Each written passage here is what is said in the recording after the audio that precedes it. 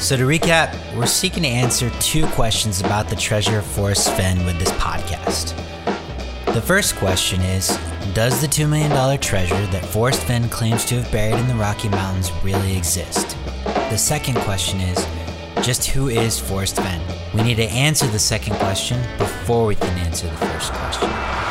So in that vein, here we go.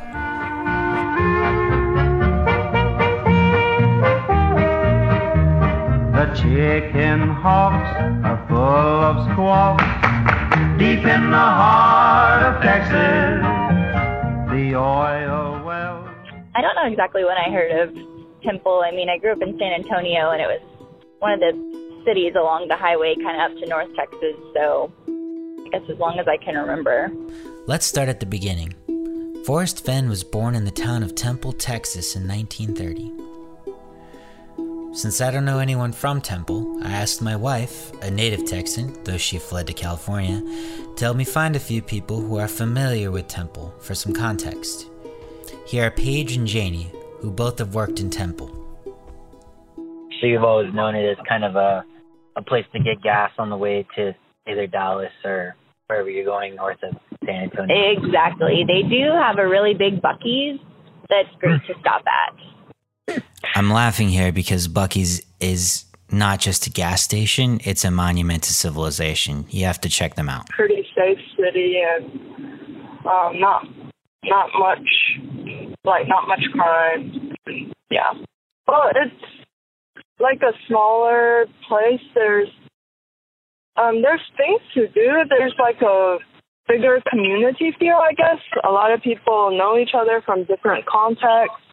Like people would see each other at their workplace and also like at community groups or at churches and whatnot.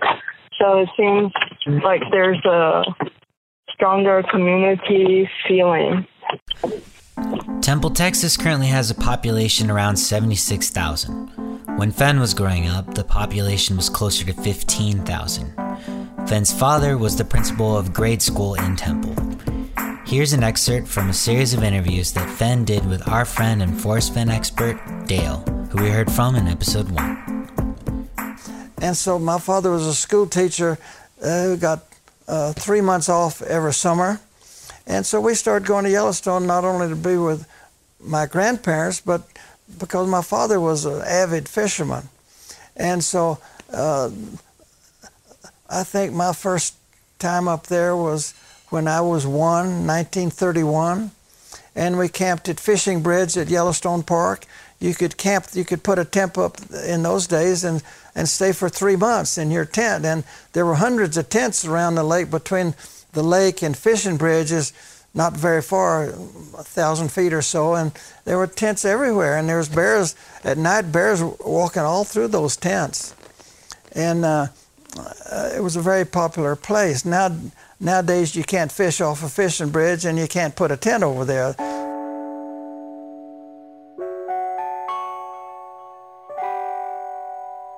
All the time that Fenn spent with his family in Yellowstone seems to have cultivated a love for the outdoors that followed him through the rest of his life. But where would that take him first?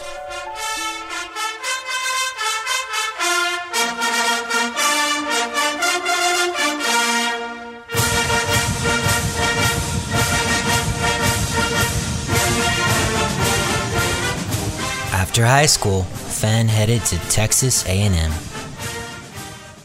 Well, I had a bunch of buddies that I played basketball and football with. You know, we'd lived together for 4 years in high school, and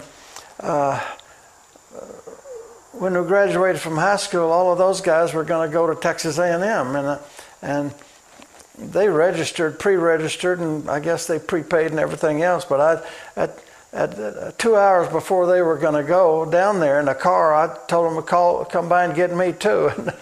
I jumped in the car with with a change of clothes, and I went to Texas A&M. I signed in, and they gave me a uniform and a bed to sleep in, and it was wonderful. I mean, we started going to class. I even took some notes. You know, I didn't really take notes, but I pretended that I was writing. I wanted everybody to think that I was really part of that. And then we were playing football out on the football field about 3 or 4 days later, and I heard my name called over the loudspeaker. Cadet Fenn, report to finance. I knew my college education was over. But I still tell people I went to Texas A&M, which is a true story. I got my little bag of clothes and I went out the back door so nobody would see me and nobody was around. Tried to get through a barbed wire fence, and I fell a couple of times, and it was an agonizing time. And then I was standing there trying to hitchhike, and there were no cars anyplace. And then way down there I saw a pickup truck that was coming out of Texas A&M turn and come my way. And I knew that, it was one of the guards. They have people watching to make sure cadets don't go home. So he pulled up and asked me what I was doing. I told him I was going home because I had no money to pay to stay. And those were magic words to that guy. He'd probably heard it before, but if I'd said anything else, well, he'd have probably taken me back. But they say money talks and cash screams, and I didn't have either one. So it took me 2 days to get home. I spent the night in a field with a bunch of cows around under a big tree, and it had time to reevaluate. And traumatic times, it sounds trivial now to me, but it was a big deal then. Fenn's college career lasted less than a week when he realized that paying tuition was mandatory. After his brief stint in college, Fenn headed to the Air Force. Here he is again being interviewed by Dale. It wasn't long after I left Texas A&M that the Korean War was going on, and I was ripe for the draft. And so, if they drafted me, I'd go in the Army, and I knew I wasn't going to do that. So I went down, joined the Air Force, and there were 4 of us joined the Air Force together, all of us buddies, and the son of the doctor that delivered me was one of my buddies. And when we got on the bus to go to Lackland Air Force Base, we hadn't even been sworn into the Air Force yet, and this doctor's wife came up to me and she said, "Forrest, take care of Frank, will you?" I said, "Sure, I'll take care of Frank." So we went to Lackland Air Force Base and they separated us, and I didn't see him for 25 years. But Frank did very well, and the Air Force grew me up. The Air Force just flat grew me up. During his career in the Air Force, Forrest Fenn ended up serving in Vietnam, where he was shot down twice. This is something that I want to spend a little time dissecting. My knowledge of Vietnam is indirect. I grew up watching movies that touched on it or featured it, like Forrest Gump or Apocalypse Now, but I don't know much about it. We all know that the war was significant, both for our country and for the men that fought in it. Its shadow lingers in a way that seems distinct from other wars that the United States was involved in. Vietnam was a part of an existential crisis for the United States. To understand all of this and ultimately how it may have impacted our dear friend Forrest Fenn, I spoke to Nicholas J. Cole, who is a historian and the director of the Masters in Public Diplomacy program at the Annenberg School for Communication and Journalism at the University of Southern California. I see the Vietnam War as kind of being, the thing is that, okay, it's a war, but it's fought to establish an image of the United States. So it's image making by performance, if you like, by foreign policy performance. The United States wanted to seem to be the wave of the future, to prove it was a dynamic society and more dynamic than the communist system. And in order to do this, they needed to win revolutions, to defeat challenges anywhere they might come in the world. And so the reason that the United States went to Vietnam was not that it was a centrally significant strategic place in the world, though some people argued that it was, but it was rather that that's where there was a communist challenge, and every communist challenge was seen as being significant, and a challenge everywhere had to be fought anywhere. And so there's a kind of a random element to the Vietnam War. It could have been fought in the same kind of conflict could have been fought in Laos, or it could have been fought in a number of other places. They chose Vietnam, they deployed to Vietnam, but the limits on American power were proven in Vietnam. Sure, I think that that's a good question. And I think that there was something traumatic for the country in the levels of dissent that were expressed around Vietnam, that for the United States, especially in the mid-20th century, foreign policy had been a sort of a site of consensus. People had come after, especially following Pearl Harbor, there was a kind of agreement that the role of the United States was going out into the world, fixing problems, fighting fascism, fighting communism. And then with Vietnam, there's suddenly a question around what the limits on this should be, and there's a controversy around whether the thing should have happened at all. People start to question the atrocities that were committed by Americans. I mean, that's a bit of a shock for American audiences to realize that there were incidents like the My Lai massacre in 1968, it was exposed in the early 70s, that show Americans behaving in a really terrible way. Individual Americans acting in the same way, basically, as Nazis. And that was a shock to the way Americans think, and the way any country would think about itself. But people like to be the good guys, and Americans like to be the good guys. And through the experience of the Vietnam War, questions started to open about the morality of the American role in world affairs.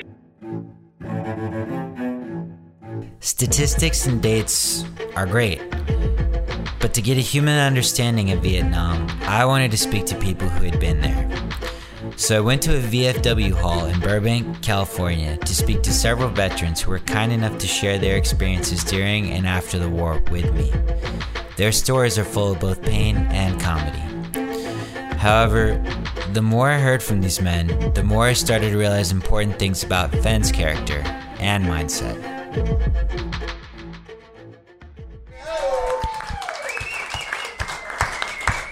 So I encourage you all to come next week, find out what Wellness Works is all about, but also find out how you can sign up or contribute to the Not on Our Watch Veterans Awareness Suicide Watch. I went to a breakfast in Burbank, California at a local VFW post there, where many of the veterans were kind enough to share their own stories about serving in Vietnam and other experiences related to their lives during and after the war. I knew I was just barely a C student in high school, and I knew I wasn't going to do anything. And then I went to college. I majored in alcohol and recess, and I was real good at it. This is Rich, who drove tanks in the war. And I got drafted in '66. I went to take my physical in May, and then I got a notice in September. I come home from school one day, right? And I walk in, and my mother's sitting in a corner. It's like little granny sitting in a corner, and got this letter. And I said, "What's up, Mom? What's going on?" I said, "What?" She said, "You got drafted." And I said, "Well," I said, "I got to go. I'll do it." So I went in September of '66. I left for Vietnam the first week or so of January 1967. This is Doug, who reported casualties during the war. I remember my first week or 10 days there, we had a sabotage attack at the Long Bin ammo dump. And those explosions went on for about 22 hours without stopping. So at first, when it first hit about 2 a.m., explosions started hitting, and we thought, well, we're getting mortared or something like that. So everybody's diving for the sandbags, and we're laying there. It's 2, 3, 4 in the morning. Explosions are boom, boom, boom, boom, and it's probably 50 or 100 yards away from where we were laying.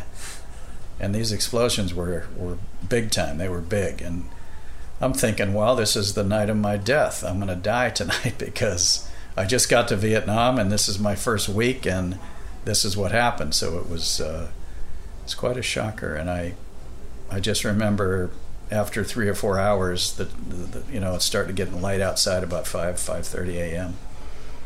And I thought, man, I'm still alive. And for the following day, it kept exploding, and I think they lost something like $20 million worth of ordnance that night. Here's Rich again. And I was in tanks. I was in the armor, 25th Infantry Division. I drove tanks. I learned about them at Fort Hood from an old sergeant that came back from Vietnam. So tell me a little bit about, because we were talking earlier about your tank stories. Oh man, I got a couple. The first time that I took a tank and I ran over a landmine and it blew the track off. I filled my shorts, scared the crap out of me. My sergeant depended on me, and a sergeant, a captain, and a couple of lieutenants, and some buddies. We built up our unit. We got some people that we could depend on to take charge of vehicles and get it built back up. And then we got hit again in March. And I got wounded, and I was in the hospital for 5 days. Then when I got out, I was kind of gun shy. It's like you're in a car wreck. You don't want to get back in that car. Here's Doug again. I did all the reports on the killed and wounded, and picked up some of the casualties, and then I wrote the letters home to the parents of our guys that were killed. I suppose looking back on that as an older person now, I feel a little bit of survivor guilt about how lucky I was to get out of the field. I opened the envelope and I'm looking at these Vietnam pictures, and I had this massive panic attack looking at these pictures, and it was almost as though the 10 years between right then and coming home from Vietnam, that 10 years completely vanished, erased in my head, and I was sitting in the car looking at these pictures feeling like I was in Vietnam again. From that point on, I started having a lot of anxiety or panic feelings about, maybe Vietnam, and maybe about circumstances, being closed in, being trapped a little bit, things like loud noises. I remember thinking that none of these people has any idea what I'm going through right this minute. I'm in these board meetings, defending loans that I'm making, and I'm about to have a massive anxiety attack right in front of everybody. It was going on like that every day. And I finally went to see somebody about it, and this doctor at UCLA, he actually put me in the psych hospital for a couple of weeks just to examine me, make sure I didn't have a brain tumor or something like that. And I eventually had to quit the job. I couldn't do it anymore. I was having such a hard time with maybe flashback business, or just the job that I did in Vietnam, maybe a little bit of that, and realizing how lucky I was, and thinking that somebody took my place and I just got lucky, that kind of stuff. So it was a very difficult period. Here's Mickey, who was a prison guard during the war. First thing I noticed was the heat and humidity and the smell. You smelled it. It smelled like rotten garbage, what do you call it? Spoiled fish, or just a real fishy, stinky smell. But the heat was oppressive, and the humidity. It's like I broke into a sweat by the time I got down to the bottom of the steps from the plane. I did a little bit of MP duty, but most of my time in Vietnam was spent working 12-hour shifts in the prison, the military prison there, where there were anywhere from AWOL to multiple murders, drugs, everything. It ran the gamut. And so I did that. After 1 month of training and then 3 months at Leavenworth, then I was really thrown into the mix when I got to Vietnam. You know, you become you hate the whole human race, and you don't trust anybody. Anybody comes up to you, you wonder, you know, what are they do? What's he or she trying to do to? It's mostly males, but you know, is this guy gonna me over? I don't believe what he says. This guy's afraid of the prisoners. Is he on their side? It's just a cynical mistrust of everybody, and going. You know, the only thing when I got to Vietnam, I wanted one thing: to come home.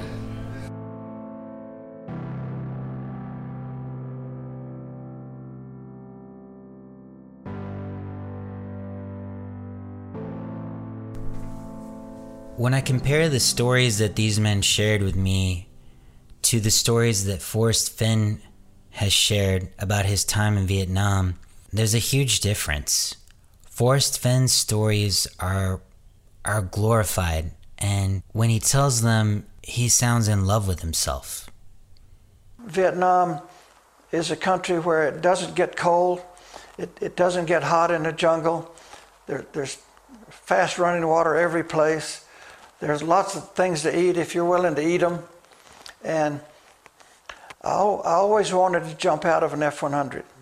Or I shouldn't say an F-100. I always wanted to eject out of an airplane. I wanted the thrill of floating down in a parachute. And I had elaborate plans if I ever had that opportunity. I had a little Minox camera, one of these things like you do like that had a strapped. And if I ever jumped out, I told myself that I wanted a picture of the parachute above me, I wanted a picture of the jungle through my boots below me, and I wanted a picture of the airplane crashing. When I jumped out in Laos, I got all three of those pictures. All night long, I kept asking myself, do I want to take it to another plateau? Do I want to be picked up tomorrow morning, or do I want to walk out of here? I had it in my radio. I can call rescue people, or I can throw my radio away, either one.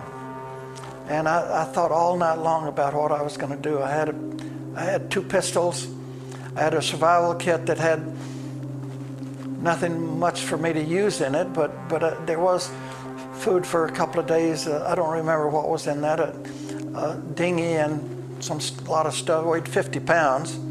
And it finally came down early in the morning that I said, it's not fair to my wife and my 2 kids. And so I said, I'm gonna call them. I gotta be real. I don't trust him. He sounds like a man who's in love with his own legacy and not somebody who's gonna tell us the whole truth. What this means for the treasure and Fenn's claims about it, I'm not quite sure yet. We're going to have to keep investigating.